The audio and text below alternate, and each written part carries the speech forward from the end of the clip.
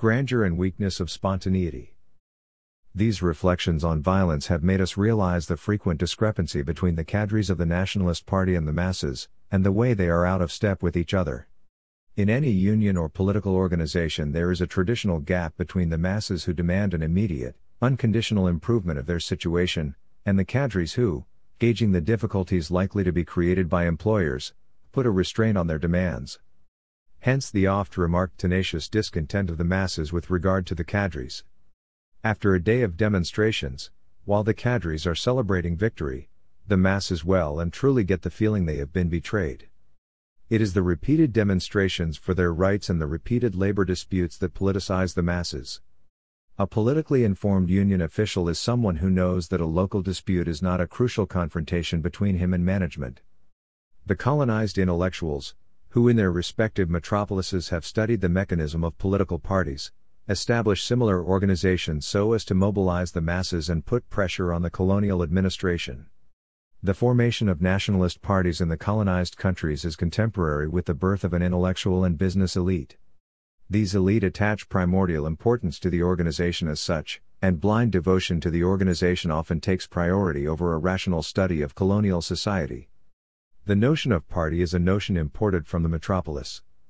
This instrument of modern resistance is grafted onto a protean, unbalanced reality where slavery, bondage, barter, cottage industries, and stock transactions exist side by side. The weakness of political parties lies not only in their mechanical imitation of an organization which is used to handling the struggle of the proletariat within a highly industrialized capitalist society. Innovations and adaptations should have been made as to the type of organization at a local level. The great mistake, the inherent flaw of most of the political parties in the underdeveloped regions has been traditionally to address first and foremost the most politically conscious elements, the urban proletariat, the small tradesmen and the civil servants, i.e., a tiny section of the population which represents barely more than 1%. However, although this proletariat understood the party propaganda and read its publications, it was much less prepared to respond to any slogans taking up the unrelenting struggle for national liberation. It has been said many times that in colonial territories the proletariat is the kernel of the colonized people most pampered by the colonial regime. The embryonic urban proletariat is relatively privileged. In the capitalist countries, the proletariat has nothing to lose and possibly everything to gain. In the colonized countries, the proletariat has everything to lose.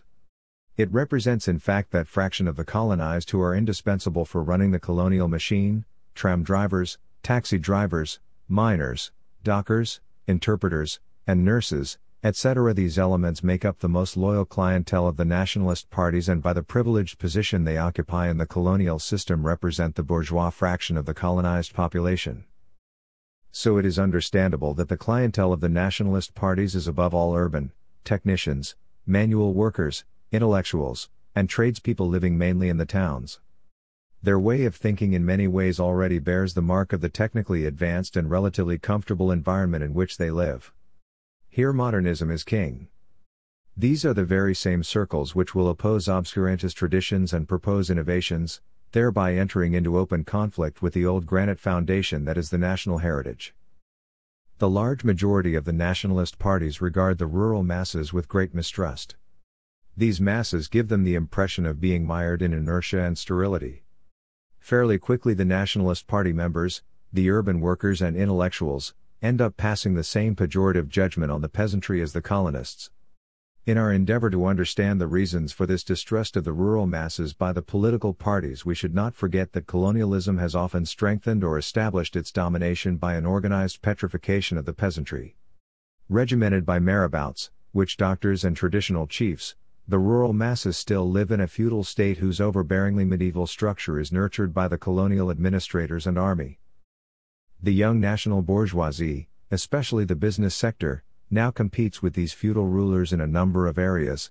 Marabouts and witch doctors prevent the sick from consulting a physician, the rulings of the Jamas make lawyers redundant, the Cades use their political and administrative powers to launch a trucking business or establish a commerce, the local chiefs oppose the introduction of trade and new products in the name of religion and tradition. The young class of colonized businessmen and traders needs to eliminate these prohibitions and barriers in order to grow. The indigenous clientele, which represents the exclusive preserve of the feudal overlords and sees itself more or less banned from purchasing new products, constitutes therefore a market which both parties are fighting over. The feudal agents form a barrier between the young westernized nationalists and the masses. Every time the elite makes a gesture toward the rural masses, the tribal chiefs, the religious rulers, and the traditional authorities issue repeated warnings, threats, and excommunications. These traditional authorities, sanctioned by the occupying power, feel threatened by the growing endeavors of the elite to infiltrate the rural masses. They know too well that the ideas imported by these urban elements are likely to threaten the very existence of their feudal authority. As a result, their enemy is not the occupying power with whom, in fact, they get along very well, but these modernists who are bent on dislocating the indigenous society and in doing so, take the bread out of their mouths. The westernized elements' feelings toward the peasant masses recall those found among the proletariat in the industrialized nations. The history of bourgeois revolutions and the history of proletarian revolutions have demonstrated that the peasant masses often represent a curb on revolution. In the industrialized countries, the peasant masses are generally the least politically conscious, the least organized, as well as the most anarchistic elements. They are characterized by a series of features: individualism, lack of discipline, the love of money, fits of rage, and deep depression, defining an objectively reactionary behavior. We have seen that the nationalist parties base their methods and doctrines on the Western parties and therefore in the majority of cases do not direct their propaganda at the rural masses. In fact, a rational analysis of colonial society would have shown them that the colonized peasants live in a traditional environment whose structures have remained intact, whereas in the industrialized countries it is these traditional circles which have been splintered by the progress of industrialization. It is within the burgeoning proletariat that we find individualistic behavior in the colonies.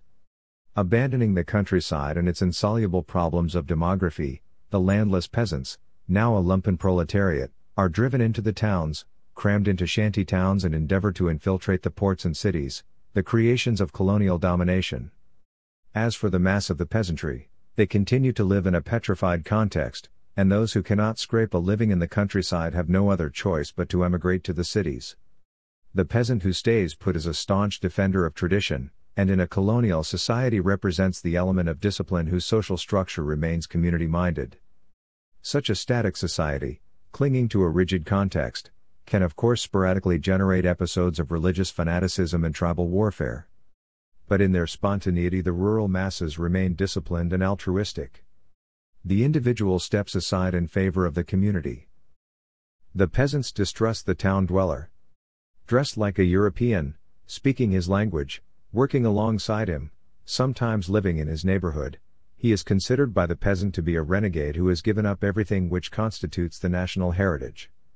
The town dweller is a traitor, a mercenary who apparently gets along very well with the occupier and strives to succeed in the context of the colonial system. Hence the reason why we often hear the peasants say that the town dwellers have no moral standards. This is not the traditional opposition between town and country.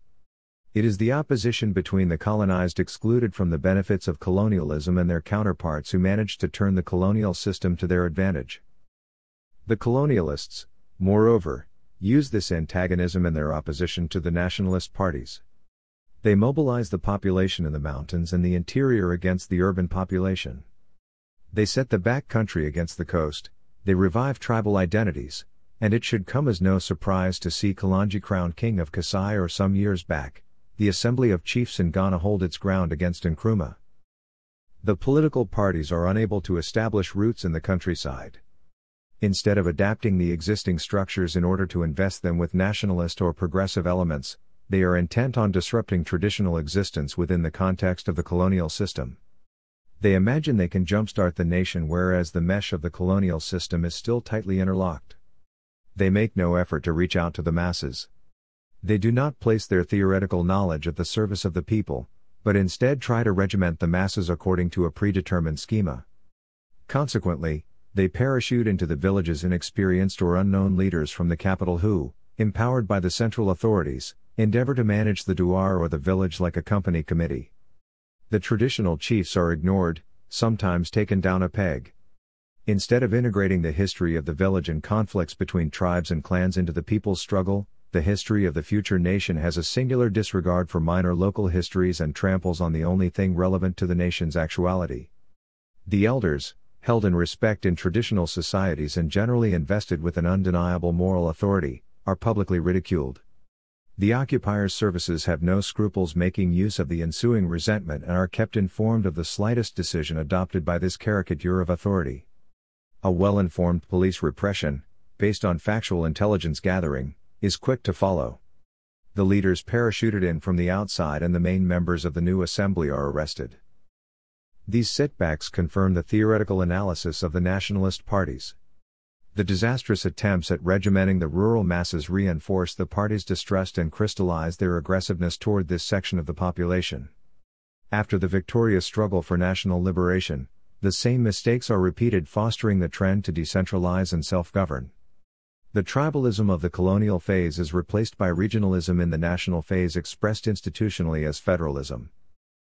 But it so happens that the rural masses, in spite of the little control the parties have over them, play a crucial role either in the gestation of the national consciousness or in relaying the initiatives of the nationalist parties, and in some rare cases taking over purely and simply from the party's sterility. The nationalist party's propaganda always finds a response among the peasantry. The memory of the pre-colonial period is still very much alive in the villages. Mothers still hum to their children the songs which accompanied the warriors as they set off to fight the colonizer. At the age of 12 or 13, the young villagers know by heart the names of the elders who took part in the last revolt, and the dreams in the douars and villages are not those of the children in the cities dreaming of luxury goods or passing their exams, but dreams of identification with such and such a hero whose heroic death still brings tears to their eyes. At a time when the nationalist parties are endeavoring to organize the embryonic working class in the towns, we are witnessing apparently inexplicable social unrest in the interior. We can take as an example the infamous 1947 insurrection in Madagascar.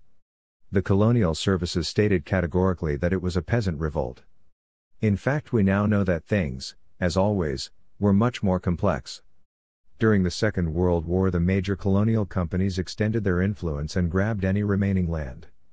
There was also talk at the same period of the possible settlement on the island of Jewish, Kabyle, and West Indian refugees.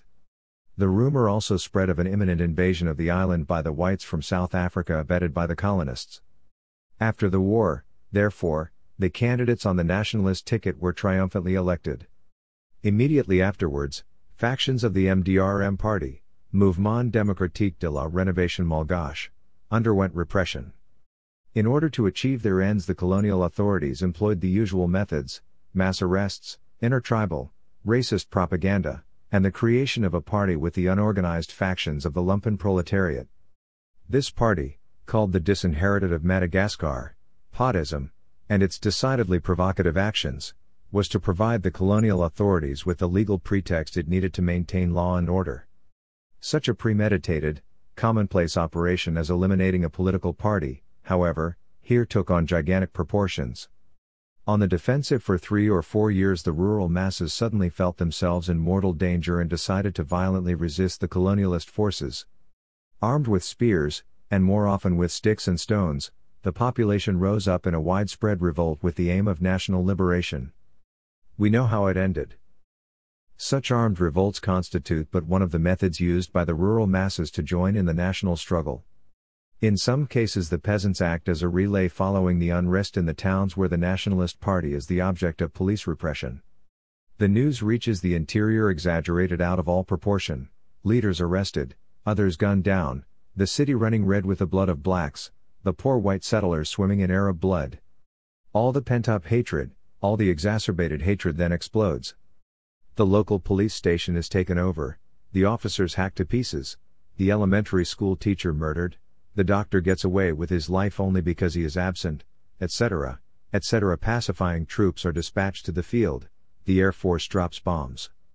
The banner of revolt is then unfurled, the old warrior traditions resurface, the women cheer on the men who band together and take up their positions in the mountains, and guerrilla warfare begins.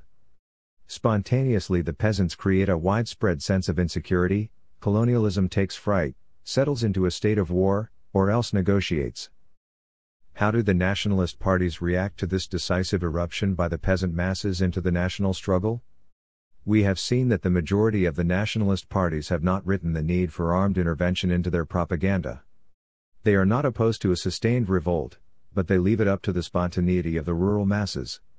In other words, their attitude towards these new developments is as if they were heaven-sent, praying they continue. They exploit this godsend, but make no attempt to organize the rebellion.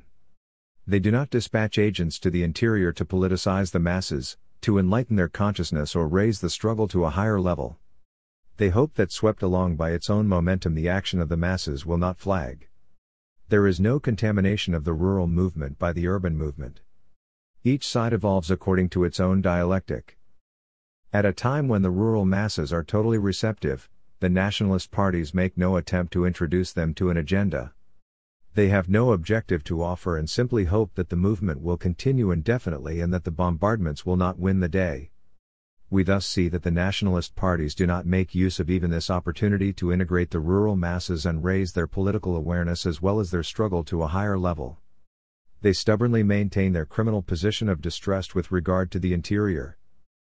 The political cadres hole up in the towns and make it clear to the colonial authorities they have no connections with the rebels, or else leave the country. Seldom do they join forces with the people in the mountains. In Kenya, for example, during the Mau Mau insurrection, no known nationalist claimed he was a member of the movement or attempted to defend it. There are no constructive talks, no confrontation between the different social strata of the nation. Once independence has been achieved after repression of the rural masses and collusion between the colonial authorities and the nationalist parties, we find this mutual incomprehension exacerbated. The peasantry balk at the structural reforms proposed by the government as well as the even objectively progressive social innovations, precisely because the current leaders of the regime did not explain to the people during the colonial period the party objectives, national policy, and international issues, etc. The mistrust felt by the rural population and the traditional leaders toward the nationalist parties during the colonial period is matched by equal hostility during the national period. The colonialist secret service, which is still at work after independence, foments discontent and still manages to create serious difficulties for the young governments. When all is said and done, the government is merely paying for its idleness during the liberation period and its enduring contempt for the peasantry. The nation may well have a rational, even progressive head, but its huge body remains retarded, rebellious and recalcitrant. The temptation is great therefore to crush this body by centralizing the administration and keeping a firm control over the people. This is one of the reasons why we often hear that the underdeveloped countries need a dose of dictatorship. The leaders distrust the rural masses. This distrust, moreover, can take on serious proportions. Such is the case for certain governments that, long after national independence, consider the interior as an unpacified region where the head of state and his ministers only venture during army maneuvers. The interior is considered a virtual terra incognita. Paradoxically, the national government's attitude toward the rural masses is reminiscent in some ways of the colonial power. We are not too sure how the masses will react. We need to use the lash if we want to take this country out of the dark ages, the young leaders are not afraid to say. But, as we have seen, the political parties' disregard for the rural masses during the colonial period can only be prejudicial to national unity and to setting rapidly the nation in motion. Sometimes colonialism endeavors to diversify and dislocate the nationalist upsurge. Instead of stirring up the sheiks and the chiefs against the revolutionaries in the towns, the native bureaus organize the tribes and religious brotherhoods into parties. Confronted with an urban party which is beginning to embody the will of the nation and constitute a threat to the colonial regime, factions are born, and sympathies and parties based on tribe and region emerge. The entire tribe is transformed into a political party in close consultation with the colonialists. Roundtable discussions can now begin. The party of national unity is swamped by the very number of political factions. The tribal parties oppose centralization and unity and denounce the one-party dictatorship. Later on, the same tactics will be used by the national opposition. The occupier has already made his choice from the 2 or 3 nationalist parties who led the liberation struggle. The method of choice is typical. Once a party has achieved national unanimity and has emerged as the sole negotiator, the occupier begins his maneuvering and delays negotiations as long as possible. The delay is used to whittle away the party's demands and obtain concessions from the leadership to remove certain extremist elements. If, however, no single party emerges, the occupier is content to favor the one which seems to him to be the most reasonable. The nationalist parties, which were excluded from the negotiations, then loudly denounce the agreement concluded between the other party and the occupier. The party which takes over power from the occupier, conscious of the danger of the rival party's vague, strictly demagogic positions, endeavors to dismantle and outlaw it. The persecuted party has no other alternative but to take refuge on the periphery of the towns and in the interior. It attempts to stir up the rural masses against the mercenaries of the coast and the corrupt elements in the capital. Any excuse is good enough, from religious arguments to the tradition-breaking innovations introduced by the new national authority. It exploits the obscurantist tendencies of the rural masses. Its so-called revolutionary doctrine is in fact based on the reactionary, heated, and spontaneous nature of the peasantry. It spreads the rumor here and there that the mountainous regions of the interior are on the move, that there is discontent among the peasants. It claims that in one region the police have opened fire on the peasants, reinforcements have been dispatched, and the government is about to collapse. With no clear program and no other objective but to take over from the team in power, the opposition parties put their fate in the hands of the spontaneous and obscure mass of the peasantry. Conversely, in some cases the opposition no longer seeks support from the rural masses but from the progressive elements of the young nation's labor unions. In this case the government calls upon the masses to resist the workers' demands, calling them rash, anti-traditionalist maneuvers. The observations we have noted concerning the political parties can now be applied to the labor unions, mutatis mutandis. The first labor unions in the colonial territories are usually local branches of their metropolitan counterparts and their slogans echo those of the metropolis. Once the crucial phase of the liberation struggle begins to take shape, a group of indigenous union leaders decides to create a national labor movement. The locals desert en masse the previous organization imported from the metropolis. The formation of this union is another way for the urban population to exert pressure on the colonial authorities. We have already said that the proletariat in the colonies is embryonic and represents the most privileged fraction of the population. The national labor unions born out of the liberation struggle are urban organizations and their program is above all political and nationalist. But this national union born during the decisive phase of the fight for independence is in fact the legal enlistment of dynamic, politically conscious nationalist elements. The rural masses, despised by the political parties, continue to be kept on the sidelines. There is, of course, an agricultural workers' union, but such a formation is content to satisfy the formal need for a united front against colonialism. The union leaders who began their careers in the context of the metropolitan unions are at a loss when it comes to organizing the rural masses. They have lost touch with the peasantry and are mainly concerned with enlisting steel workers, dockers and civil servants in the utilities sector, etc. During the colonial phase, the nationalist labor unions represent a spectacular strike force. In the towns, these unions can paralyze or at least disrupt at any moment the colonialist economy. Since the European settlements are mostly confined to the towns, the psychological repercussions are considerable: no gas, no electricity, no garbage pickup, and produce lies rotting on the wharfs. These metropolitan enclaves, which the towns represent in the colonial context, are profoundly affected by this labor unrest. The stronghold of colonialism, the capital, has difficulty withstanding such a battering. But the rural masses of the interior remain unaffected by this confrontation. There is, therefore, a clear disproportion from the national point of view between the importance of the labor unions and the rest of the nation. After independence, the workers enlisted in the unions have the impression of running on empty. Once the limited objectives they set themselves have been achieved, they prove to be extremely precarious given the huge task of nation building. Faced with a national bourgeoisie whose relations with the government are often very close, the union leaders discover they can no longer confine themselves to labor disputes. Congenitally isolated from the rural masses, incapable of extending their influence beyond the urban periphery, the unions adopt an increasingly political stance. In fact, they become political candidates. They endeavor by every means possible to drive the bourgeoisie into a corner. Protests are made against keeping foreign bases on national soil, commercial deals are exposed, and criticism is voiced against the national government's foreign policy. The workers, now independent, are getting nowhere. The unions realize in the aftermath of independence that if their social demands were to be expressed, they would scandalize the rest of the nation. The workers are in fact pampered by the regime. They represent the most well-to-do fraction of the people.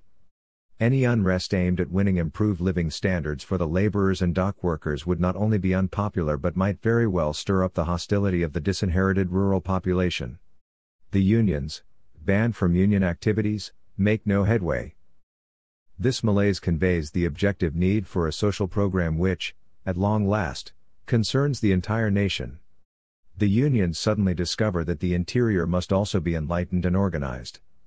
But since they never bothered to establish working links between their organization and the peasantry, who represent the only spontaneously revolutionary force in the country, the unions prove to be ineffective and realize the anachronistic nature of their program.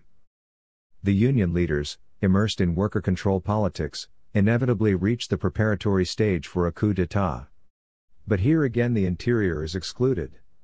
It is a showdown restricted to the national bourgeoisie and the unionized workers' movement. The national bourgeoisie, appropriating the old traditions of colonialism, flexes its military and police muscle, whereas the unions organize meetings and mobilize tens of thousands of their members. The peasants shrug their shoulders as they muse over this national bourgeoisie and these workers who after all have enough to eat. The peasants shrug their shoulders for they realize that both parties treat them as a makeshift force. The unions, the parties and the government, in a kind of immoral Machiavellianism, use the peasant masses as a blind, inert force of intervention. As a kind of brute force. In certain circumstances, however, the peasant masses make a crucial contribution to the struggle for national liberation as well as to the course of action opted for by the future nation. For the underdeveloped countries this phenomenon is of fundamental importance, and this is the reason why we propose to study it in detail. We have seen that the nationalist party's will to smash colonialism works hand in hand with the will to remain on good terms with the colonial authorities. Within these parties two lines of action can emerge. First of all, some of the intellectual elements, who have made a thorough analysis of the colonial reality and the international situation, begin to criticize the ideological vacuum of the National Party and its dearth of strategy and tactics. They never tire of asking the leaders the crucial questions: what is nationalism? What does it mean to you? What does the term signify? What is the point of independence? And first, how do you intend to achieve it? While at the same time demanding that methodological issues be vigorously addressed. To electioneering methods they suggest adding any other means. At the first signs of a skirmish, the leaders are quick to call them juvenile hotheads. But because these demands are neither juvenile nor hot-headed, the revolutionary elements articulating them are rapidly isolated and removed. The leaders cloaked in their experience ruthlessly reject these upstarts, these anarchists. The party machine tends to resist any innovation. The revolutionary minority finds itself isolated, confronted by a leadership, frightened and anguished at the idea it could be swept away in a whirlwind whose nature, strength and direction are beyond its imagining. The second line of action involves the senior or junior cadres whose activities have been the object of colonialist police persecution. It is worth noting that these men attained the leadership of the party through sheer hard work, self-sacrifice, and an exemplary patriotism. These men from the rank and file are often laborers, seasonal workers and sometimes even genuinely unemployed. For them, being activists in a national party is not a question of politics but the only way of casting off their animal status for a human one.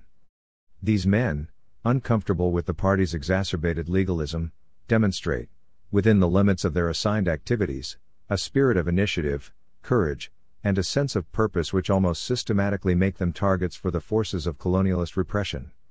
Arrested, convicted, tortured, and amnestied, they use their period of detention to compare ideas and harden their determination.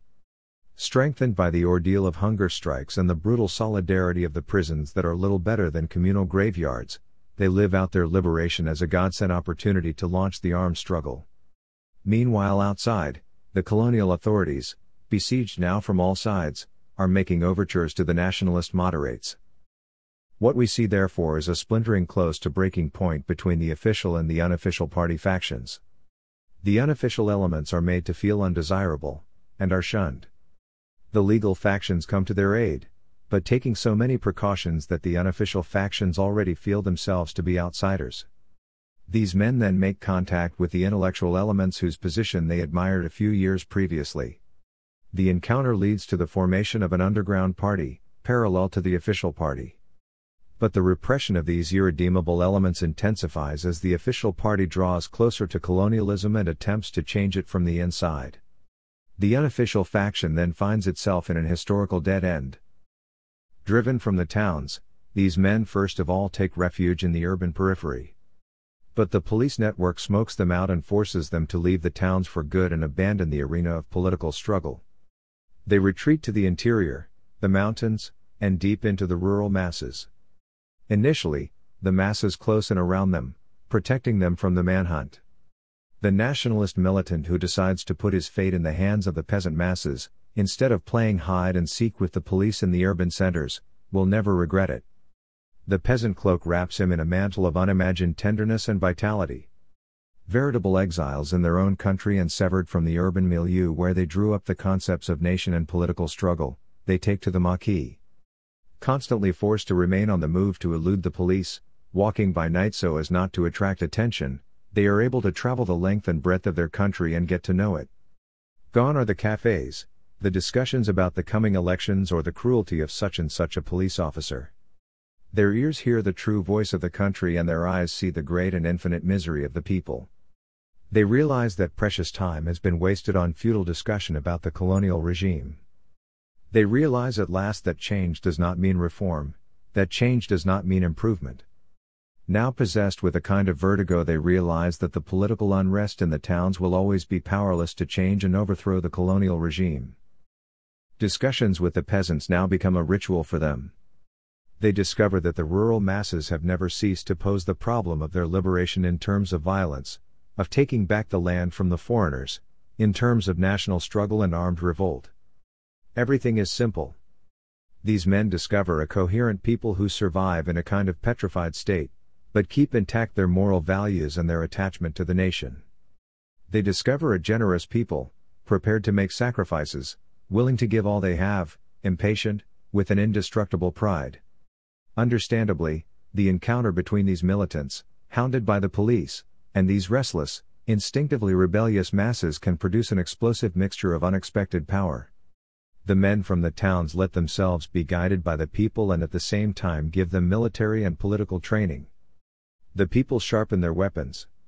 In fact, the training proves short-lived, for the masses, realizing the strength of their own muscles, force the leaders to accelerate events. The arms struggle is triggered. Insurrection disorients the political parties. Their doctrine has always claimed the ineffectiveness of any confrontation, and their very existence serves to condemn any idea of revolt. Certain political parties secretly share the optimism of the colonists and are glad to be no party to this madness which, it is said, can only end in bloodshed. But the flames have been lit and like an epidemic, spread like wildfire throughout the country. The tanks and planes do not achieve the success they counted on. Faced with the extent of the damage, colonialism begins to have second thoughts. Voices are raised within the oppressor nation that draw attention to the gravity of the situation. As for the people living in their huts and their dreams, their hearts begin to beat to the new national rhythm and they softly sing unending hymns to the glory of the fighters. The insurrection has already spread throughout the nation. It is now the turn of the parties to be isolated. Sooner or later, however, the leaders of the insurrection realize the need to extend the insurrection to the towns. Such a realization is not fortuitous. It completes the dialectic which governs the development of an armed struggle for national liberation. Although the rural areas represent endless reserves of popular energy and its groups of armed men maintain a reign of insecurity, colonialism never really doubts the strength of its system. It does not feel in actual danger. The leaders of the insurrection therefore decide to move the war into enemy territory, i.e., into the serenity and grandiloquence of the cities. It is no easy matter for the leadership to foment an insurrection in the cities. We have seen that most of the leaders, born or raised in the towns, were so hounded by the colonialist police and so generally misunderstood by the rationally minded, overcautious cadres of the political parties, that they fled their home environment. Their retreat to the interior was both an escape from repression and a distrust of the old political formations. The natural urban relays for these leaders are the nationalists who have made a name for themselves in the political parties. But we have seen that their recent history has little in common with these timorous leaders who spend their time mired in endless discussions on the evils of colonialism. Moreover, the first overtures made by the men from the Maquis in the direction of their former friends, those they consider to be farthest to the left, confirm their fears and eradicate any desire to renew their acquaintance with them again. In fact, the insurrection, which starts in the rural areas, is introduced into the towns by that fraction of the peasantry blocked at the urban periphery, those who still have not found a single bone to gnaw in the colonial system. These men, forced off the family land by the growing population in the countryside and by colonial expropriation, circle the towns tirelessly, hoping that one day or another they will be let in. It is among these masses, in the people of the shanty towns and in the lumpen proletariat that the insurrection will find its urban spearhead. The lumpen proletariat, this cohort of starving men, divorced from tribe and clan, constitutes one of the most spontaneously and radically revolutionary forces of a colonized people. In Kenya, during the years preceding the Mau Mau revolt, the British colonial authorities increased their intimidation tactics against the lumpen proletariat. The police and missionaries coordinated their efforts in the years 1950-51 to respond appropriately to the enormous influx of young Kenyans from the countryside and the forest who, unable to find jobs, took to stealing, debauchery and alcoholism, etc. Juvenile delinquency in the colonized countries stems directly from this lumpen proletariat. Similarly, drastic measures were taken in the Congo from 1957 onwards to send back to the interior the young hooligans who were disturbing the peace. Relocation camps were opened and assigned to the evangelical missions under the protection, of course, of the Belgian army. The formation of a lumpen proletariat is a phenomenon which is governed by its own logic, and neither the overzealousness of the missionaries nor decrees from the central authorities can check its growth. However hard it is kicked or stoned, it continues to gnaw at the roots of the tree like a pack of rats. The shanty town is the consecration of the colonized's biological decision to invade the enemy's citadel at all costs, and if need be, by the most underground channels. The lumpen proletariat constitutes a serious threat to the security of the town and signifies the irreversible rot and the gangrene eating into the heart of colonial domination. So the pimps, the hooligans, the unemployed, and the petty criminals, when approached, give the liberation struggle all they have got, devoting themselves to the cause like valiant workers. These vagrants, these second-class citizens, find their way back to the nation thanks to their decisive, militant action. Unchanged in the eyes of colonial society or vis-à-vis the moral standards of the colonizer, they believe the power of the gun or the hand grenade is the only way to enter the cities. These jobless, these species of subhumans, redeem themselves in their own eyes and before history. The prostitutes too, the domestics at 2,000 francs a month, the hopeless cases, all those men and women who fluctuate between madness and suicide, are restored to sanity, return to action and take their vital place in the great march of a nation on the move. The nationalist parties are unable to grasp this new phenomenon that precipitates their disintegration. The outbreak of the insurrection in the towns modifies the nature of the struggle. Whereas the mass of the colonialist troops were aimed at the interior, they now surge back to the towns in order to safeguard people and property. The forces of repression are dispersed, danger lurks in every quarter. It is the national territory, the entire colony, which enters into a trance. Armed groups of peasants watch as the military loosens its grip. The insurrection in the towns is an unexpected lifesaver. The leaders of the insurrection, observing the ardor and enthusiasm of the people as they deal decisive blows to the colonialist machine, become increasingly distrustful of traditional politics. Every victory justifies their hostility towards what they now call hot air, verbiage, bantering, and futile agitation. They feel a hatred for politics and demagoguery. Hence in the initial phase the cult of spontaneity is triumphant. The rash of revolts which break out in the interior testify to the nation's substantial presence in every quarter. Every colonized subject in arms represents a piece of the nation on the move.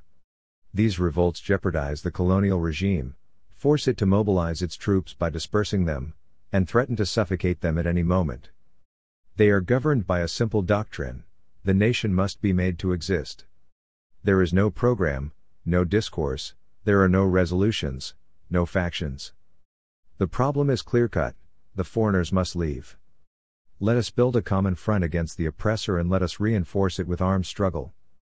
As long as colonialism remains in a state of anxiety, the national cause advances and becomes the cause of each and everyone. The struggle for liberation takes shape and already involves the entire country. During this period, spontaneity rules. Initiative rests with local areas. On every hilltop a government in miniature is formed and assumes power.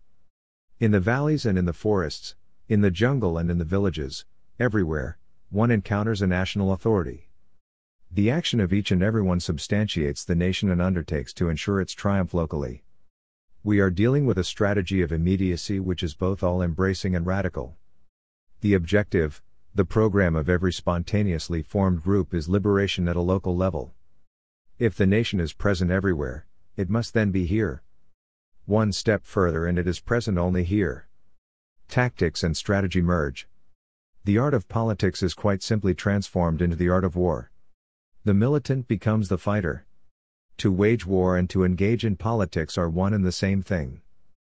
This dispossessed population, used to living in a narrow cycle of conflict and rivalry, solemnly sets about cleansing and purifying the local face of the nation.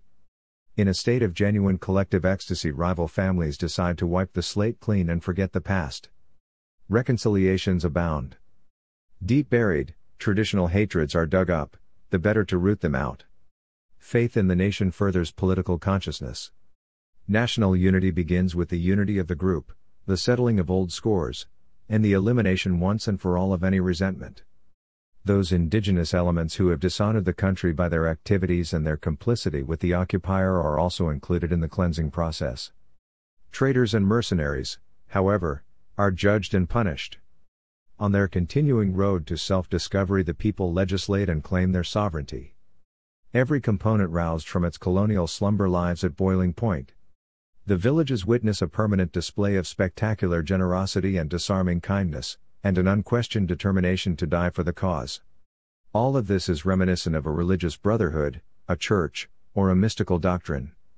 No part of the indigenous population can remain indifferent to this new rhythm which drives the nation. Emissaries are dispatched to the neighboring tribes. They represent the insurrection's first liaison system and introduce the rhythm and movement of the revolution to the regions still mired in immobility. Tribes well known for their stubborn rivalry disarm amid rejoicing and tears, and pledge their help and support. In this atmosphere of brotherly solidarity and armed struggle, men link arms with their former enemies. The national circle widens and every new ambush signals the entry of new tribes. Every village becomes a free agent and a relay point. Solidarity among tribes, among villages and at the national level is first discernible in the growing number of blows dealt to the enemy. Every new group, every new volley of cannon fire signals that everybody is hunting the enemy, everybody is taking a stand. This solidarity grows much stronger during the second period when the enemy offensive is launched. Once the uprising has begun, the colonial forces regroup, reorganize and adapt their fighting tactics to the type of insurrection. This offensive throws the euphoria and idle of the first phase into question. The enemy launches an attack and concentrates large numbers of troops at precise locations. Local groups are swiftly overwhelmed, and all the more so because they first tend to tackle the fighting head-on. The optimism of the initial phase had made them intrepid, even rash. The group, who was persuaded their own mountain peak was the nation, refuses to pull back, and to beat or retreat is out of the question. Losses are considerable and the survivors are racked by doubt. The local community endures the attack as a crucial test. It behaves literally as if the fate of the country were at stake at that very place and at that very moment. But it soon becomes clear that this impetuous spontaneity, which is intent on rapidly settling its score with the colonial system, is destined to fail as a doctrine. A deeply pragmatic realism replaces yesterday's jubilation and the illusion of eternity. The lesson of hard facts and the bodies mowed down by machine guns result in a radical rethinking of events. The basic instinct of survival calls for a more flexible, more agile response. This adjustment in fighting technique was typical of the first months of the War of Liberation by the Angolan people. On March 15, 1961, we recall, the Angolan peasants in groups of 2,000 or 3,000 attacked the Portuguese positions. Men, women, and children, armed and unarmed, courageously and enthusiastically hurled themselves en masse in wave after wave against the regions dominated by the colonists, the military, and the Portuguese flag. Villages and airports were surrounded and suffered numerous attacks, but thousands of Angolans were mowed down by colonialist machine gun fire. The leaders of the Angolan uprising soon realized that they would have to adopt different tactics if they really wanted to liberate their country. The Angolan leader, Roberto Holden, therefore, has recently reorganized the Angolan National Army using the model of other liberation wars and guerrilla warfare techniques. In guerrilla warfare, in fact, you no longer fight on the spot but on the march. Every fighter carries the soil of the homeland to war between his bare toes. The National Liberation Army is not an army grappling with the enemy in a single, decisive battle, but travels from village to village, retreating into the forest and jumping for joy when the cloud of dust raised by the enemy's troops is seen in the valley. The tribes begin to mobilize, the units move their positions, changing terrain. The people from the north march toward the west, those on the plains struggle up to the mountains. No strategic position is given preference.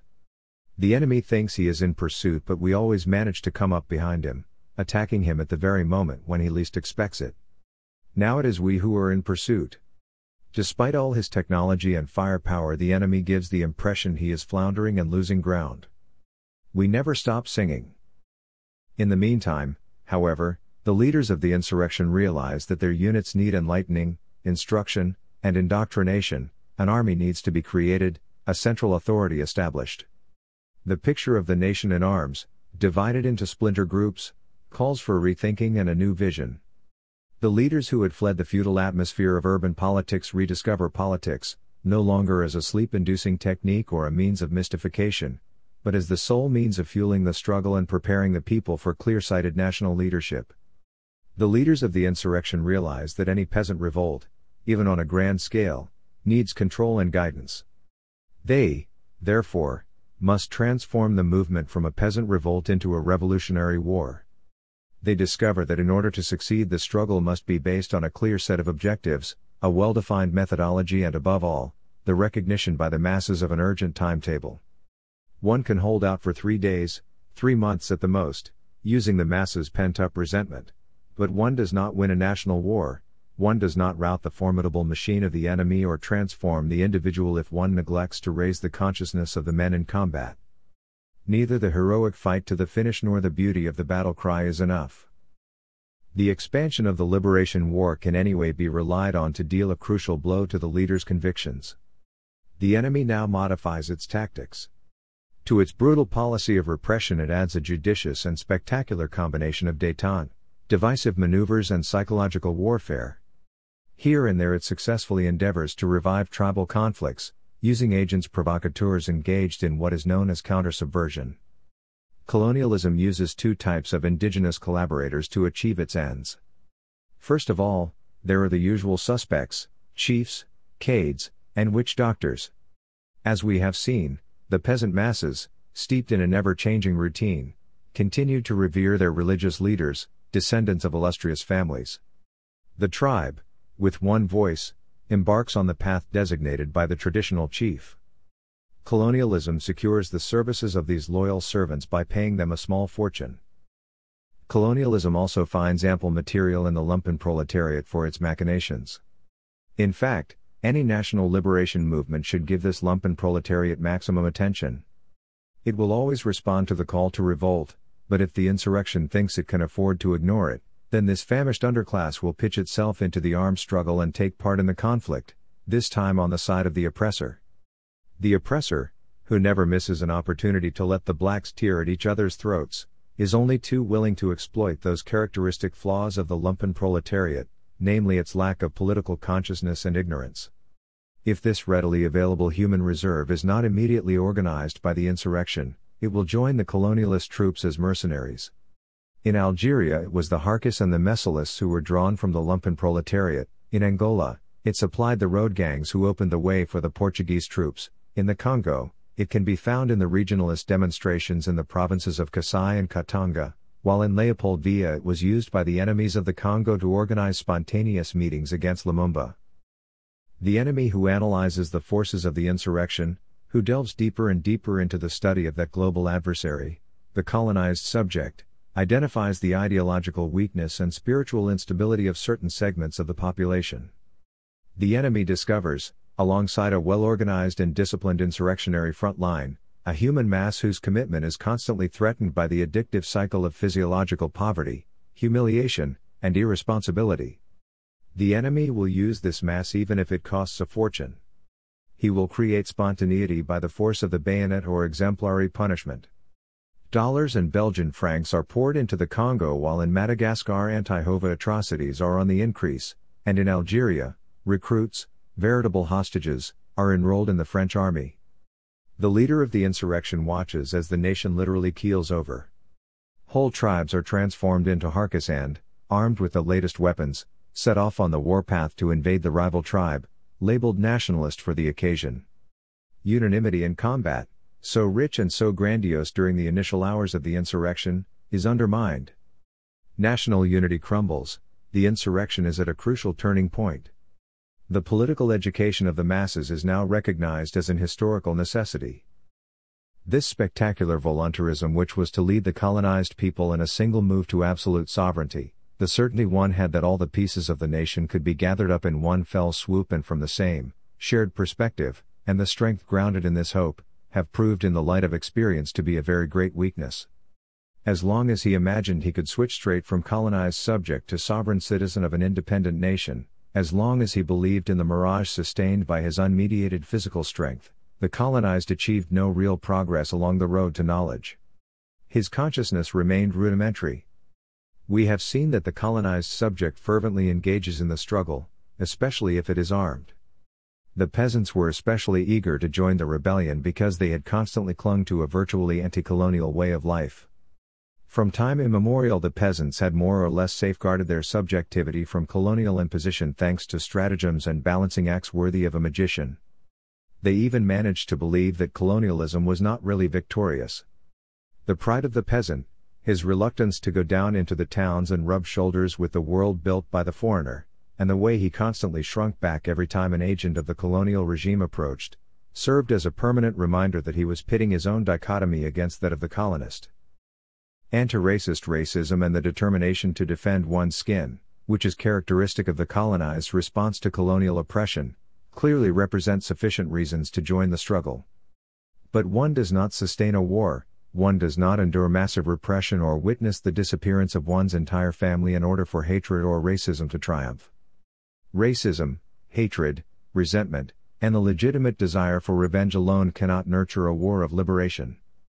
These flashes of consciousness which fling the body into a zone of turbulence, which plunge it into a virtually pathological dreamlike state where the sight of the other induces vertigo, where my blood calls for the blood of the other, where my death through mere inertia calls for the death of the other, this passionate outburst in the opening phase, disintegrates if it is left to feed on itself. Of course, the countless abuses perpetrated by the colonialist forces reintroduce emotional factors into the struggle, give the militant further cause to hate and new reasons to set off in search of a colonist to kill. But, day by day, leaders will come to realize that hatred is not an agenda. It would be perverse to count on the enemy who always manages to commit as many crimes as possible and can be relied upon to widen the rift, thus driving the population as a whole to revolt. Whatever the case, we have already indicated that the enemy endeavors to win over certain segments of the population, certain regions and chiefs. During the struggle, the colonists and the police force are instructed to modify their behavior and to become more human. They even go so far as to introduce the terms sir or ma'am in their relations with the colonized. There is no end to the politeness and consideration. In fact, the colonized get the feeling that things are changing. The colonized, who took up arms not only because they were dying of hunger and witnessing the disintegration of their society but also because the colonists treated them like animals and considered them brutes, respond very favorably to such measures. These psychological devices diffuse their hatred. Experts and sociologists are a guiding force behind these colonialist maneuvers and conduct numerous studies on the subject of complexes, the complex of frustration, the complex of aggressiveness, and the complex of colonizability. The colonized subject is upgraded, and attempts are made to disarm him psychologically and, naturally, with a few coins. These paltry measures and clever window dressing manage to achieve some success. The colonized subject is so starved of anything that humanizes him, even if it is third-rate, that these trivial handouts in some cases manage to impress him. His consciousness is so vulnerable and so inscrutable that it is ignited by the slightest spark. The great undiscriminating thirst for enlightenment of the early days is threatened at every moment by a dose of mystification. The violent, unanimous demands of the revolution, which once lit up the sky, now shrink to more modest proportions. The raging wolf, rabid with hunger, and the whirlwind, blowing in a genuine wind of revolt, may be rendered completely unrecognizable if the struggle continues, and it does continue. The colonized subject is at constant risk of being disarmed by any sort of concession. The leaders of the insurrection discover this instability of the colonized with horror. At first disconcerted, they then realize the need to explain and ensure that the colonized's consciousness does not get bogged down. In the meantime, the war goes on, the enemy organizes itself, gathers strength and preempts the strategy of the colonized. The struggle for national liberation is not a question of bridging the gap in one giant stride. The epic is played out on a difficult, day-to-day basis, and the suffering endured far exceeds that of the colonial period. Down in the towns, the colonists have apparently changed. Our people are happier. They are respected. A daily routine sets in, and the colonized engaged in the struggle, the people who must continue to give it their support, cannot afford to give in. They must not think the objective has already been achieved. When the actual objectives of the struggle are described, they must not think they are impossible. Once again, clarification is needed, and the people have to realize where they are going and how to get there. The war is not one battle but a succession of local struggles, none of which, in fact, is decisive. There is therefore a need to save one's strength and not waste it by throwing everything into the balance. The reserves of colonialism are far richer and more substantial than those of the colonized. And the war goes on. The enemy digs in. The great showdown is not for today or for tomorrow. In fact, it began on the very first day, and will not end with the demise of the enemy, but quite simply when the latter has come to realize, for a number of reasons, that it is in his interest to terminate the struggle and acknowledge the sovereignty of the colonized people. The objectives of the struggle must not remain as loosely defined as they were in the early days. If we are not careful, there is the constant risk that the people will ask why continue the war, every time the enemy makes the slightest concession. We have become so used to the occupier's contempt and his determination to maintain his stranglehold, whatever the cost, that any semblance of generosity or any sign of goodwill is greeted with surprise and jubilation. The colonized then tend to break into song. The militant must be supplied with further, more searching explanations so that the enemy's concessions do not pull the wool over his eyes. These concessions, which are nothing but concessions, do not address the essence of the problem, and from the colonized's perspective, it is clear that a concession does not truly address the problem until it strikes the heart of the colonial regime.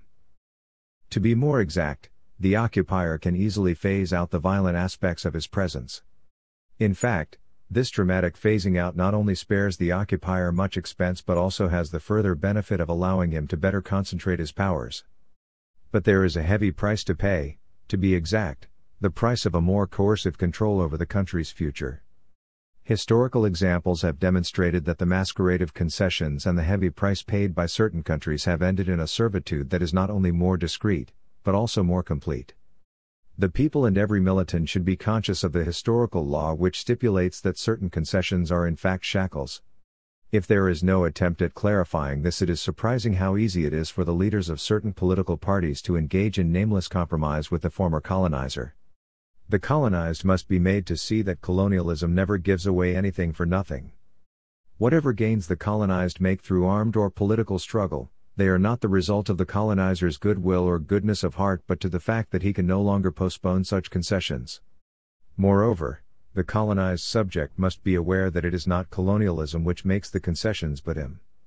When the British government decides to grant the African population a few more seats in the Kenyan Assembly, it would be impudent or foolish to think that the British government has made any concessions.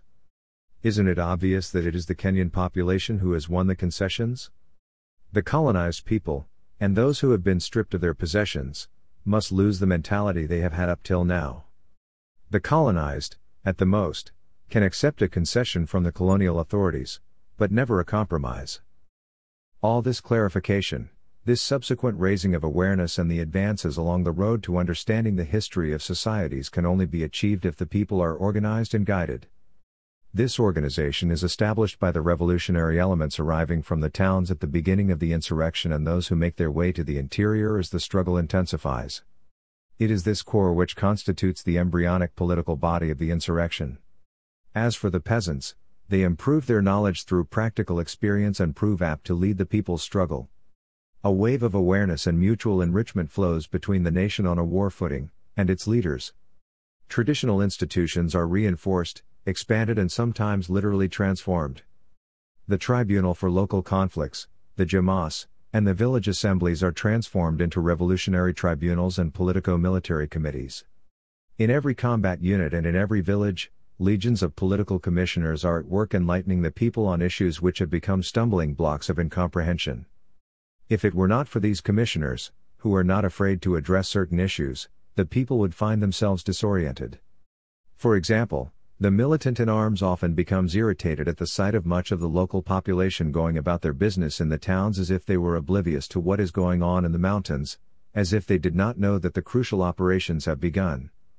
The silence of the towns and the continuation of the daily routine give the peasant the bitter impression that an entire sector of the nation is content to sit back and watch. Such observations disgust the peasants and reinforce their tendency to despise and generally condemn the townsfolk. The task of the political commissioner is to nuance their position and make them aware that certain segments of the population have their own specific interests which do not always coincide with the national interest. The people then realize that national independence brings to light multiple realities which in some cases are divergent and conflicting. At this exact moment in the struggle, clarification is crucial as it leads the people to replace an overall undifferentiated nationalism with a social and economic consciousness. The people who in the early days of the struggle had adopted the primitive Manichaeanism of the colonizer, black versus white, Arab versus infidel, realize en route that some blacks can be whiter than the whites, and that the prospect of a national flag or independence does not automatically result in certain segments of the population giving up their privileges and their interests. The people realize that there are indigenous elements in their midst who, far from being at loose ends, seem to take advantage of the war to better their material situation and reinforce their burgeoning power. These profiteering elements realize considerable gains from the war at the expense of the people who, as always, are prepared to sacrifice everything and soak the national soil with their blood. The militant who confronts the colonialist war machine with his rudimentary resources realizes that while he is demolishing colonial oppression, he is indirectly building another system of exploitation. Such a discovery is galling, painful, and sickening. It was once all so simple with the bad on one side and the good on the other. The idyllic, unreal clarity of the early days is replaced by a penumbra which dislocates the consciousness.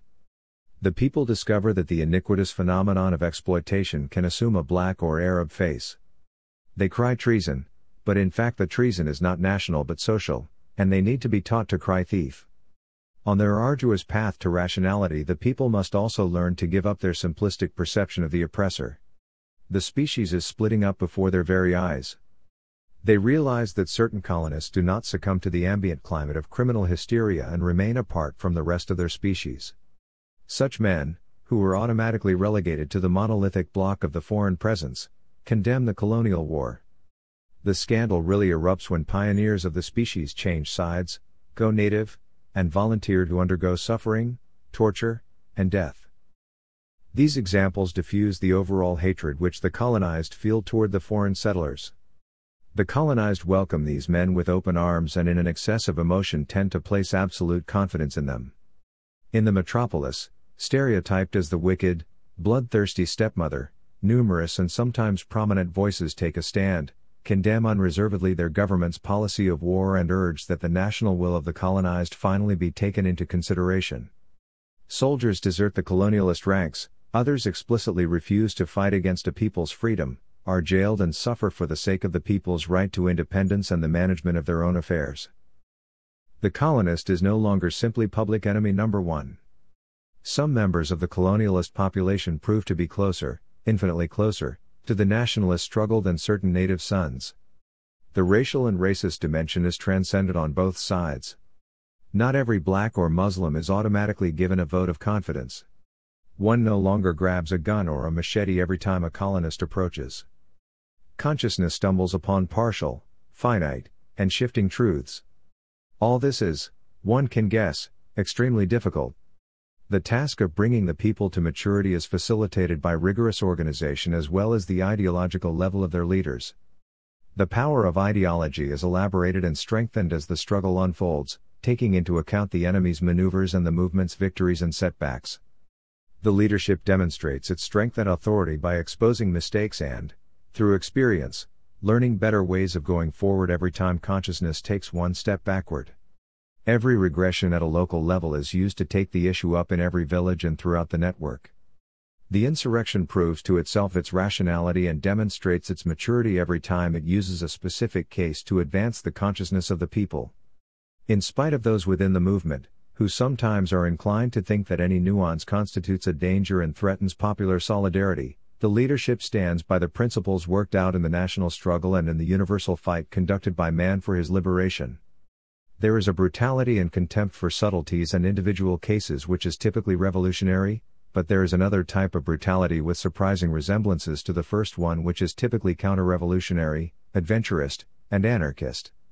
If this pure, total brutality is not immediately contained, it will, without fail, bring down the movement within a few weeks.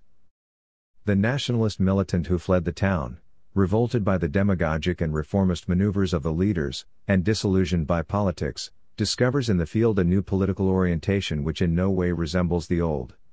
This new politics is in the hands of cadres and leaders working with the tide of history who use their muscles and their brains to lead the struggle for liberation. It is national, revolutionary, and collective. This new reality, which the colonized are now exposed to, exists by action alone.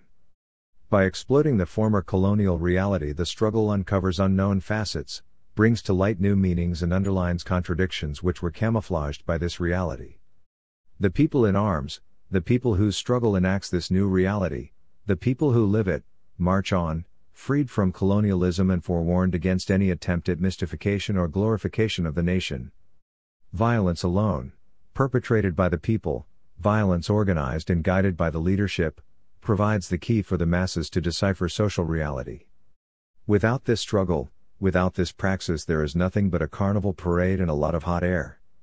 All that is left is a slight readaptation, a few reforms at the top, a flag, and down at the bottom a shapeless, writhing mass, still mired in the dark ages. The trials and tribulations of national consciousness. History teaches us that the anti-colonialist struggle is not automatically written from a nationalist perspective. Over a long period of time, the colonized have devoted their energy to eliminating iniquities such as forced labor, corporal punishment, unequal wages, and the restriction of political rights. This fight for democracy against man's oppression gradually emerges from a universalist, neoliberal confusion to arrive, sometimes laboriously, at a demand for nationhood. But the unpreparedness of the elite, the lack of practical ties between them and the masses, their apathy and, yes, their cowardice at the crucial moment in the struggle, are the cause of tragic trials and tribulations. Instead of being the coordinated crystallization of the people's innermost aspirations, instead of being the most tangible, immediate product of popular mobilization, national consciousness is nothing but a crude, empty, fragile shell. The cracks in it explain how easy it is for young independent countries to switch back from nation to ethnic group and from state to tribe, a regression which is so terribly detrimental and prejudicial to the development of the nation and national unity. As we shall see, such shortcomings and dangers derive historically from the incapacity of the national bourgeoisie in underdeveloped countries to rationalize popular praxis, in other words, their incapacity to attribute it any reason. The characteristic, virtually endemic weakness of the underdeveloped country's national consciousness is not only the consequence of the colonized subject's mutilation by the colonial regime. It can also be attributed to the apathy of the national bourgeoisie, its mediocrity, and its deeply cosmopolitan mentality. The national bourgeoisie, which takes over power at the end of the colonial regime, is an underdeveloped bourgeoisie. Its economic clout is practically zero, and in any case, no way commensurate with that of its metropolitan counterpart which it intends replacing. In its willful narcissism, the national bourgeoisie has lulled itself into thinking that it can supplant the metropolitan bourgeoisie to its own advantage. But independence, which literally forces it back against the wall, triggers catastrophic reactions and obliges it to send out distress signals in the direction of the former metropolis. The business elite and university graduates, who make up the most educated category of the new nation, are identifiable by their small numbers, their concentration in the capital, and their occupations as traders, landowners and professionals. This national bourgeoisie possesses neither industrialists nor financiers. The national bourgeoisie in the underdeveloped countries is not geared to production, invention, creation, or work. All its energy is channeled into intermediary activities. Networking and scheming seem to be its underlying vocation.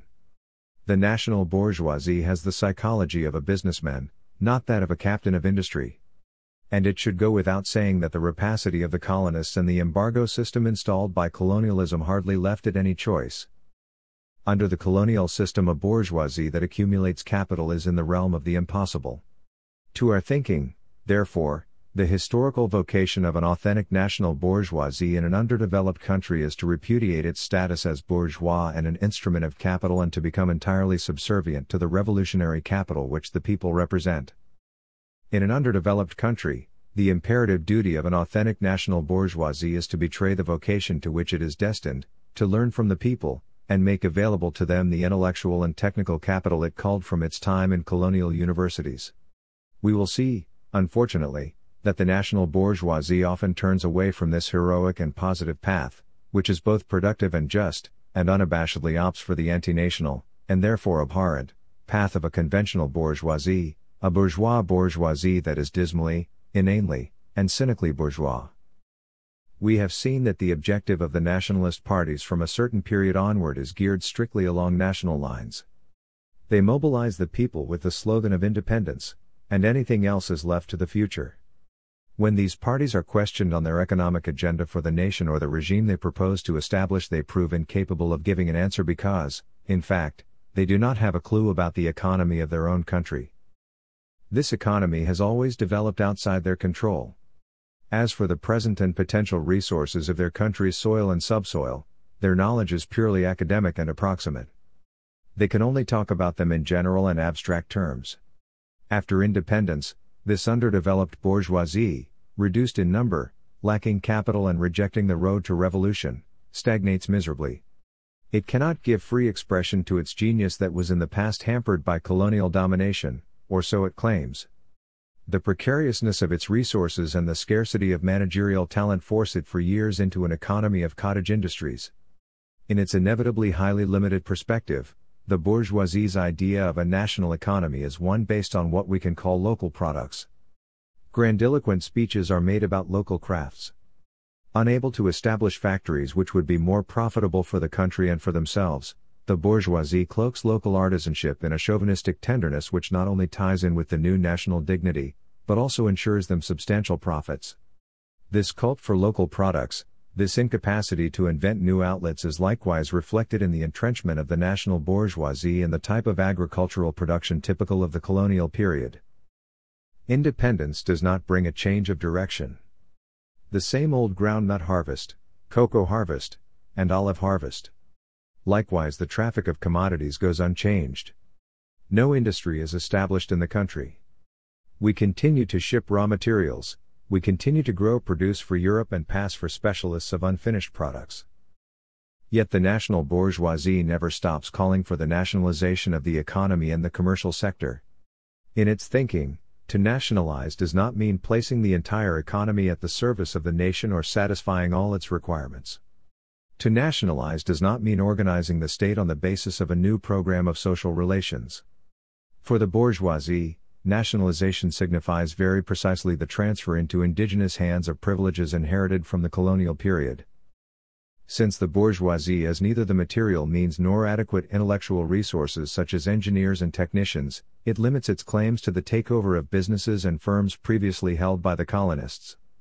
The national bourgeoisie replaces the former European settlers as doctors, lawyers, tradesmen, agents, dealers, and shipping agents. For the dignity of the country and to safeguard its own interests, it considers it its duty to occupy all these positions.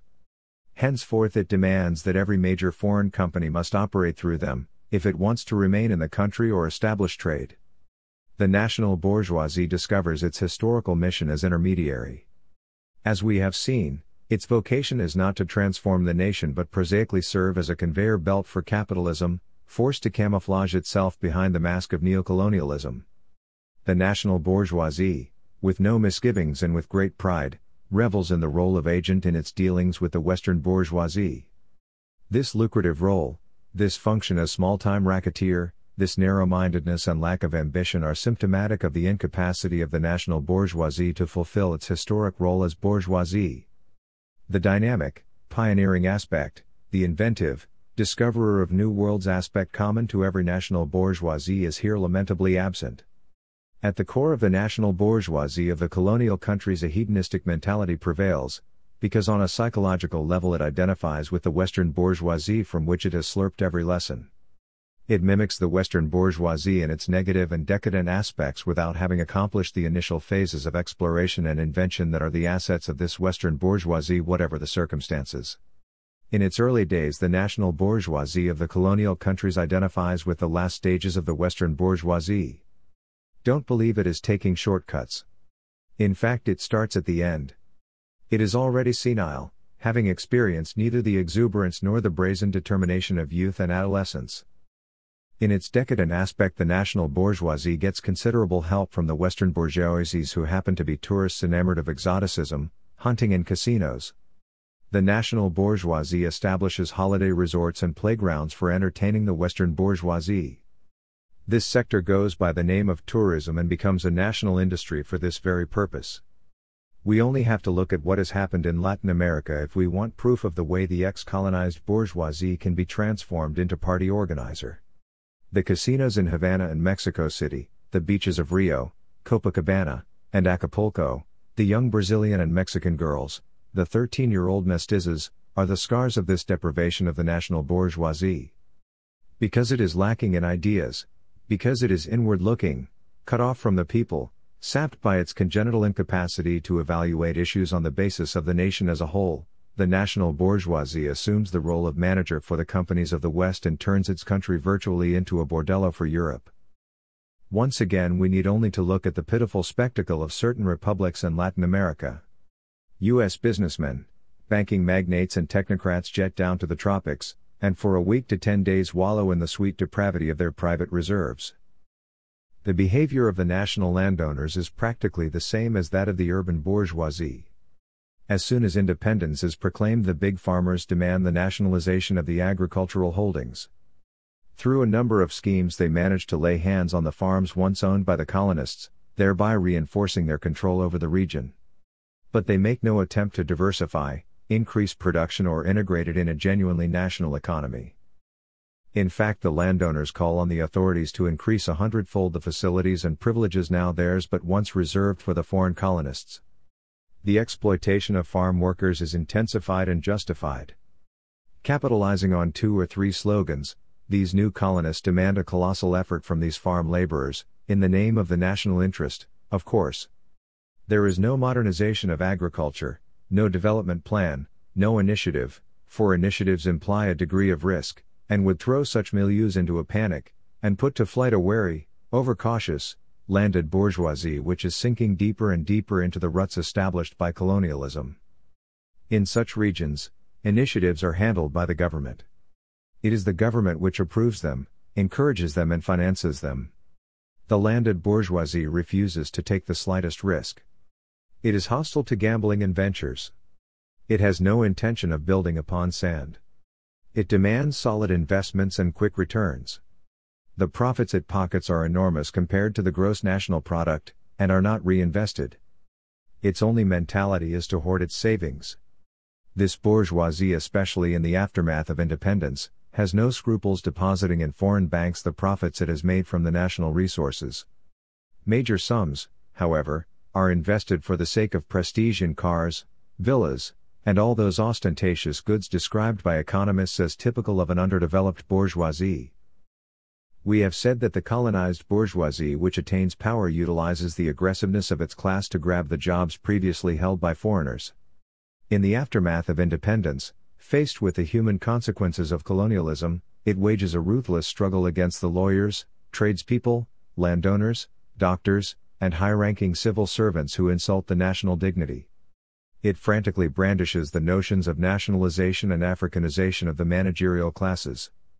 In fact, its actions become increasingly tinged with racism.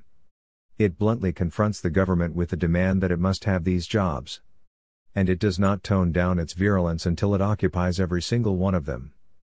The urban proletariat, the unemployed masses, the small artisans, those commonly called small traders, side with this nationalist attitude, but, in all justice, they are merely modeling their attitude on that of their bourgeoisie. Whereas the national bourgeoisie competes with the Europeans, the artisans and small traders pick fights with Africans of other nationalities. In the Ivory Coast, outright race riots were directed against the Dahomians and Upper Voltans who controlled much of the business sector and were the target of hostile demonstrations by the Ivorians following independence. We have switched from nationalism to ultranationalism, chauvinism, and racism. There is a general call for these foreigners to leave, their shops are burned, their market booths torn down and some are lynched. Consequently, the Ivorian government orders them to leave, thereby satisfying the demands of the nationals. In Senegal it was the anti-Sudanese demonstrations that caused Mamadou Dia to state, "The people of Senegal owe their blind belief in the Federation of Mali to their affection for its leaders." Their deep attachment to Mali has no other basis but a repeated act of faith in the politics of these leaders. The issue of Senegalese territory was no less alive in their minds, especially as the Sudanese presence in Dakar was far too visible for the problem to be overlooked. This is the reason why, far from causing any regrets, the breakup of the Federation was greeted by the masses with relief and there was no support from any quarter in its favor. 13. Whereas certain categories of Senegalese jump at the opportunity offered by their own leaders to get rid of the Sudanese, who are unwelcome elements in the business and administrative sectors, the Congolese, who watched in disbelief as the Belgians left en masse, decide to put pressure on the Senegalese established at Léopoldville and Elizabethville and in turn get them to leave. As we can see, the mechanism is identical in both cases. Whereas the ambitions of the young nation's intellectuals and business bourgeoisie are thwarted by the Europeans, for the majority of the urban population, competition stems mainly from Africans of other nations. In the Ivory Coast it is the Dahomians, in Ghana, the inhabitants of Niger, and in Senegal, the Sudanese. Whereas the demand for Africanization and Arabization of management by the bourgeoisie is not rooted in a genuine endeavor at nationalization, but merely corresponds to a transfer of power previously held by the foreigners, the masses make the very same demand at their own level but limit the notion of African or Arab to territorial limits. Between the vibrant calls for African unity and this mass behavior inspired by the managerial class, a number of attitudes emerge. There is a constant pendulum motion between African unity, which sinks deeper and deeper into oblivion, and a depressing return to the most heinous and virulent type of chauvinism.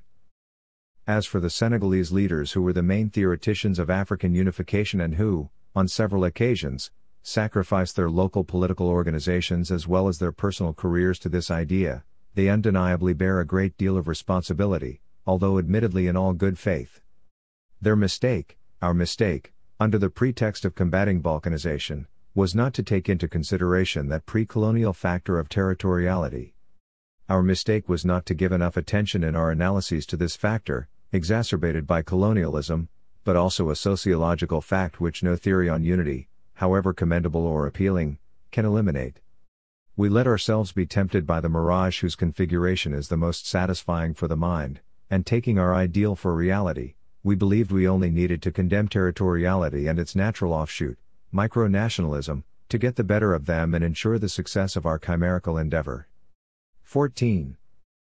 From Senegalese chauvinism to Wolof tribalism, there is but one small step. And consequently, wherever the petty-mindedness of the national bourgeoisie and the haziness of its ideological positions have been incapable of enlightening the people as a whole or have been unable to put the people first, wherever this national bourgeoisie has proven to be incapable of expanding its vision of the world, there is a return to tribalism, and we watch with a raging heart as ethnic tensions triumph. Since the only slogan of the bourgeoisie is replace the foreigners, and they rush into every sector to take the law into their own hands and fill the vacancies, The petty traders such as taxi drivers, cake sellers, and shoe shiners follow suit and call for the expulsion of the Dahomians or, taking tribalism to a new level, demand that the Fulani go back to their bush or back up their mountains. The triumph of federalism in certain young independent nations must be interpreted along these lines. We know that colonial domination gave preferential treatment to certain regions. The colony's economy was not integrated into that of the nation as a whole. It is still organized along the lines dictated by the metropolis. Colonialism almost never exploits the entire country. It is content with extracting natural resources and exporting them to the metropolitan industries, thereby enabling a specific sector to grow relatively wealthy, while the rest of the colony continues, or rather sinks, into underdevelopment and poverty. In the aftermath of independence, the nationals who live in the prosperous regions realize their good fortune, and their gut reaction is to refuse to feed the rest of the nation. The regions rich in groundnuts, cocoa, and diamonds stand out against the empty panorama offered by the rest of the country. The nationals of these regions look upon the others with hatred, detecting envy, greed, and murderous impulses. The old pre-colonial rivalries, the old intertribal hatreds resurface. The Balubas refuse to feed the Luluas. Katanga becomes a state on its own, and Albert Kalonji crowns himself king of southern Kasai. African unity, a vague term, but nevertheless one to which the men and women of Africa were passionately attached and whose operative function was to put incredible pressure on colonialism, reveals its true face and crumbles into regionalisms within the same national reality. Because it is obsessed with its immediate interests, because it cannot see further than the end of its nose, the national bourgeoisie proves incapable of achieving simple national unity and incapable of building the nation on a solid, constructive foundation. The national front that drove back colonialism falls apart and licks its wounds. This ruthless struggle waged by the ethnic groups and tribes, and this virulent obsession with filling the vacancies left by the foreigners also engender religious rivalries. In the interior, in the bush, the minor confraternities, the local religions, and Marabou cults spring back to life and resort once more to the vicious circle of mutual denunciation. In the urban centers, the authorities are confronted with a clash between the two major revealed religions, Islam and Catholicism. Colonialism, which the birth of African unity had trembling on its foundations, is now back on its feet, and now undertakes to break this will to unify by taking advantage of every weak link in the movement. Colonialism will attempt to rally the African peoples by uncovering the existence of spiritual rivalries. In Senegal, the magazine Afrique Nouvelle secretes its weekly dose of hatred against Islam and the Arabs. The Lebanese, who control most of the small businesses along the west coast of Africa, are publicly vilified. The missionaries opportunely remind the masses that the great African empires were dismantled by the invasion of the Arabs long before the arrival of European colonialism. They even go so far as to say that the Arab occupation paved the way for European colonialism. References are made to Arab imperialism, and the cultural imperialism of Islam is denounced. Muslims are generally kept out of managerial positions. In other regions the reverse is true, and it is the indigenous Christians who are the targets and treated as conscious enemies of national independence. Colonialism shamelessly pulls all these strings, only too content to see the Africans, who were once in league against it, tear at each other's throats. The notion of another St. Bartholomew's massacre takes shape in some people's minds, and colonialism snickers when it hears the magnificent speeches on African unity. Within the same nation, religion divides the people and sets the spiritual communities, fostered and encouraged by colonialism and its apparatus, at odds with each other. Totally unexpected events break out here and there. In predominantly Catholic or Protestant countries, the Muslim minority redoubles its religious fervor. Muslim festivals are revived, and Islam defends itself every inch of the way against the violent absolutism of the Catholic religion. Ministers are heard telling certain individuals that if they are not content, they should go and live in Cairo. In some cases, American Protestantism transports its anti-Catholic prejudices onto African soil and uses religion to encourage tribal rivalries. On the scale of the continent, this religious tension can take the shape of the crudest form of racism. Africa is divided into a white region and a black region. The substitute names of Sub-Saharan Africa and North Africa are unable to mask this latent racism. In some places you hear that white Africa has a 1,000-year-old tradition of culture, that it is Mediterranean, an extension of Europe, and is part of Greco-Roman civilization. Black Africa is looked upon as a wild, savage, uncivilized, and lifeless region. In other places, you hear day in and day out hateful remarks about veiled women, polygamy, and the Arabs' alleged contempt for the female sex. The aggressiveness of all these remarks recalls those so often attributed to the colonist. The national bourgeoisie of each of these two major regions, who have assimilated to the core the most despicable aspects of the colonial mentality, take over from the Europeans and lay the foundations for a racist philosophy that is terribly prejudicial to the future of Africa. Through its apathy and mimicry, it encourages the growth and development of racism that was typical of the colonial period. It is hardly surprising then in a country which calls itself African to hear remarks that are nothing less than racist and to witness paternalistic behavior bitterly reminiscent of Paris, Brussels, or London. In certain regions of Africa, bleeding paternalism toward blacks and the obscene idea drawn from Western culture that the black race is impermeable to logic and science reign in all their nakedness. There are some places where black minorities are confined in semi-slavery, which justifies the caution, even distrust, that the countries of black Africa manifest toward the countries of white Africa. It is not unusual for a citizen of black Africa walking in a city of white Africa to hear children call him nigger or to find the authorities speaking to him in pidgin. Unfortunately, alas, it is all too likely that students from black Africa enrolled in schools north of the Sahara will be asked by their schoolmates whether people live in houses in their home countries, whether they have electricity, and if their family practices cannibalism. Unfortunately, alas, it is all too likely that in certain regions north of the Sahara Africans from the south will encounter fellow countrymen who beg them to take them anywhere there are blacks. Likewise, in certain newly independent states of black Africa, members of parliament, even government ministers, solemnly declare that the danger lies not in a reoccupation of their country by a colonial power but a possible invasion by Arab vandals from the north. As we have seen, the inadequacies of the bourgeoisie are not restricted to economics. Achieving power in the name of a narrow-minded nationalism, in the name of the race, and in spite of its magnificently worded declarations totally void of content, irresponsibly wielding phrases straight out of Europe's treatises on ethics and political philosophy, the bourgeoisie proves itself incapable of implementing a program with even a minimum humanist content. When it is strong, when it organizes the world on the basis of its power, a bourgeoisie does not hesitate to maintain a pretense of universal democratic ideas. An economically sound bourgeoisie has to be faced with exceptional circumstances to force it to disregard its humanist ideology. Although fundamentally racist, the Western bourgeoisie generally manages to mask this racism by multiplying the nuances, thereby enabling it to maintain intact its discourse on human dignity in all its magnanimity. Western bourgeoisie has erected enough barriers and safeguards for it to fear no real competition from those it exploits and despises. Western bourgeois racism toward the nigger and the towelhead is a racism of contempt, a racism that minimizes. But the bourgeois ideology that proclaims all men to be essentially equal, manages to remain consistent with itself by urging the subhuman to rise to the level of Western humanity that it embodies. The racism of the young national bourgeoisie is a defensive racism, a racism based on fear. Basically, it does not differ from common tribalism or even rivalry between clans or confraternities. It is easy to understand why perspicacious international observers never really took the lofty speeches on African unity very seriously. The flagrant flaws are so numerous that one clearly senses that all these contradictions must first be solved before unity can be achieved. The peoples of Africa have recently discovered each other and, in the name of the continent, have decided to pressure the colonial regimes in a radical way.